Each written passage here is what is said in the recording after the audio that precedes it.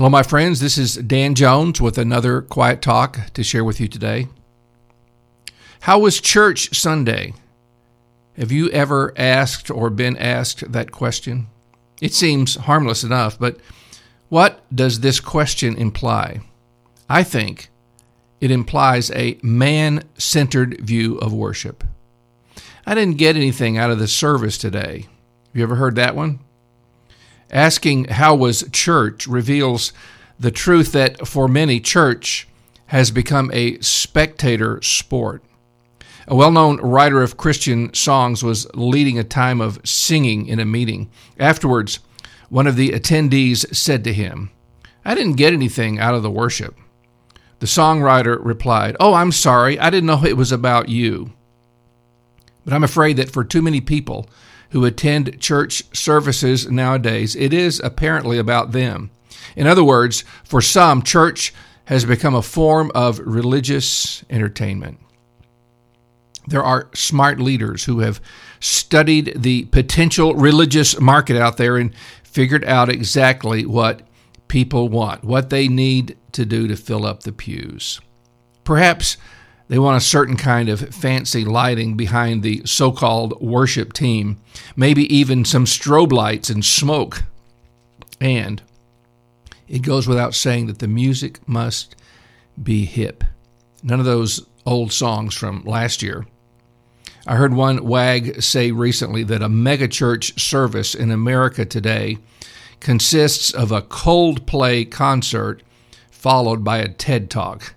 That's not far off in some quarters, I'm afraid. Yesterday, I got a book in the mail that I had ordered. I heard an interview of the author on a video online and was quite impressed. The problem with videos and such online is that you can't always tell when the video was made. For some reason, I thought it was quite recent and the book had just come out. Imagine my surprise when I opened it and saw that it was 12 years old. Now, I share that in an attempt to be a little satirical. To show you what I'm getting at, let me quote from this book, which is called Grand Entrance, Worship on Earth as in Heaven. The author is Edith Humphrey. Dr. Humphrey speaks of worship as an entry into a reality not of our own making. This view was in the church from the beginning, and even before Christ in the form of worship described in the Old Testament. She writes, "Among many of us who have become enamored with new approaches, fresh expressions, and diversity, that perspective has been all but lost. As children of the past 5 centuries, most of us are programmed to value what we call original and to apply the scientific model of discovery to everything. The academic world values research that is groundbreaking and looks for it in the arts as well as the sciences. Popular books are marketed based on their promise of a new solution to an old problem or a brand new way of looking at life.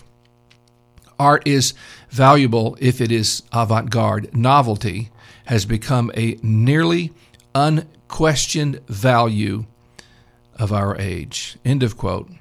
Her point is that this fascination with what is new has taken over Christian worship in many places. Those words remind me of the fact that there's really nothing new under the sun. Almost 2,000 years ago, there was a group of people in Athens, Greece, who were not that much different from moderns who are only into what they call the latest thing. Paul, the great missionary, came to them with the gospel. Their response to his appearance was, "What will this babbler say?" The author of the book of Acts comments, "Now all the Athenians and the foreigners who lived there would spend their time in nothing except telling or hearing something new." Telling or hearing something new. These people were jaded.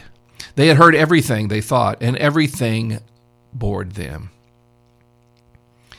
As someone who has been a church music leader, I have certainly faced the pressure to always sing something new. None of those old songs from 5 years ago, only the latest. I hope I don't shock anyone when I say that worship is not about us. Worship is about the one the Bible calls the Ancient of Days. Worship is about the one who has always existed, who is unchanging in his glory, his character, his attributes, and who is seeking those who will worship him in spirit and in reality. Don't you hate being ignored? Have you ever been in a group of people talking about some subject, and when you tried to interject, the others went right on as if you didn't exist? Nobody likes that. You know, I imagine that God doesn't like that either. We claim to be coming to a meeting focused on God, but often we ignore him because we have our own agenda. Most of you are probably familiar with these words from Psalm 100. Come into his presence with singing. Know that the Lord, he is God. It is he who made us, and we are his. We are his people, and the sheep of his pasture. Enter his gates with thanksgiving, and his courts with praise. Give thanks to him. Bless his name. If anything should describe our attitude in worship, it should be those words, know that the Lord, he is God. Do we know this? When we come into God's presence, it should not be primarily to get something for ourselves. We come to honor the one who made us, the one to whom we belong. I like the old King James translation of verse 3. It is he that hath made us, and not we ourselves. Sometimes we act as if we did make ourselves. Years ago, the bugaboo of many evangelical Christians was secular humanism. I was told in college that humanism is based on the premise that man is the measure of all things. He is most definitely not. God is the measure of all things, and he is the object of our worship. When we gather together as Christ's body, it is so that we might momentarily step away from this passing world and enter another world, the world of eternity, the place where God lives. The Old English word for worship was based on the idea of worthship. God is worthy of our worship. We are unworthy, although so often we seem to be worshiping ourselves. If you want to know what real worship is like, read those passages of the book of Revelation that depict the activity taking place in heaven. John writes, I was in the Spirit, and behold, a throne stood in heaven, with one seated on the throne. And he who sat there had the appearance of jasper and carnelian, and around the throne was a rainbow that had the appearance of an emerald. Around the throne were 24 thrones, and seated on the thrones were 24 elders, clothed in white garments, with golden crowns on their heads. From the throne came flashes of lightning and rumbling and peals of thunder. And around the throne, on each side of the throne, are 4 living creatures.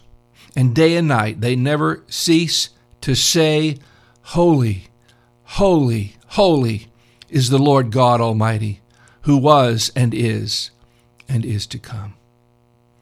And whenever the living creatures give glory and honor and thanks to him who is seated on the throne, who lives forever and ever, the 24 elders fall down before him who is seated on the throne and worship him who lives forever and ever.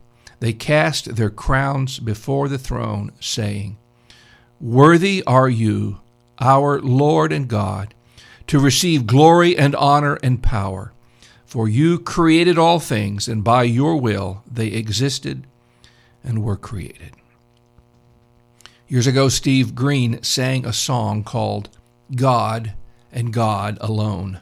There's a beautiful line in the second verse of that song that says, God and God alone will be the joy of our eternal home. He will be our one desire.